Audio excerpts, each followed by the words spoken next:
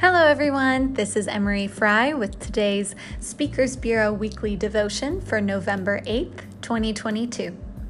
Today's devotion is titled, When We Cannot Know, and our key verse is from 1 Corinthians 1:20 and 25. Where is the wise person? Where is the teacher of the law? Where is the philosopher of this age?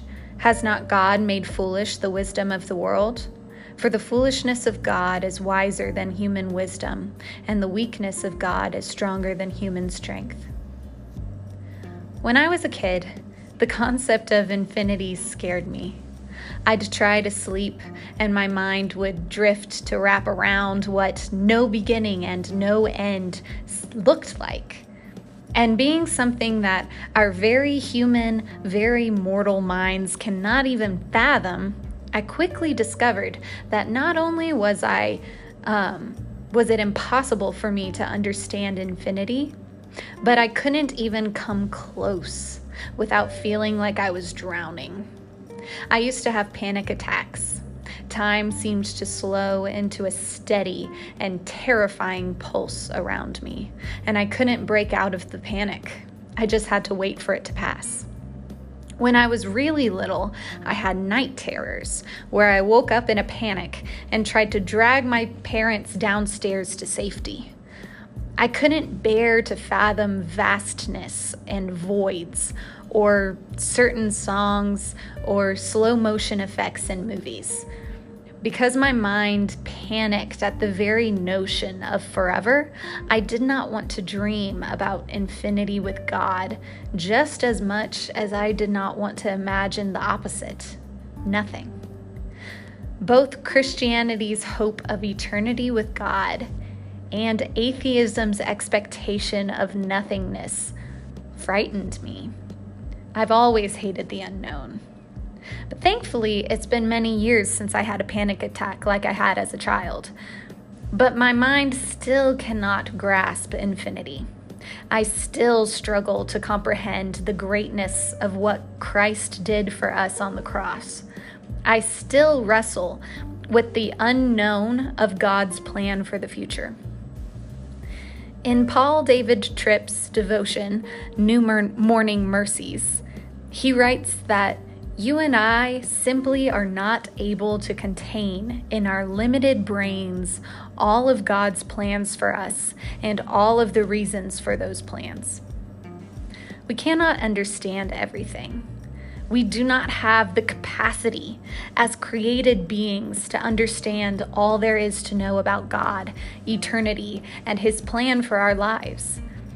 And that very fact can either leave us frustrated that we can't understand, frightened at the unknown, or panicked at the vastness of it all, like I was when I was a young girl.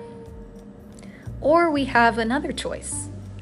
A more famous Paul writes in 1 Corinthians 1:25, "For the foolishness of God is wiser than human wisdom, and the weakness of God is stronger than human strength."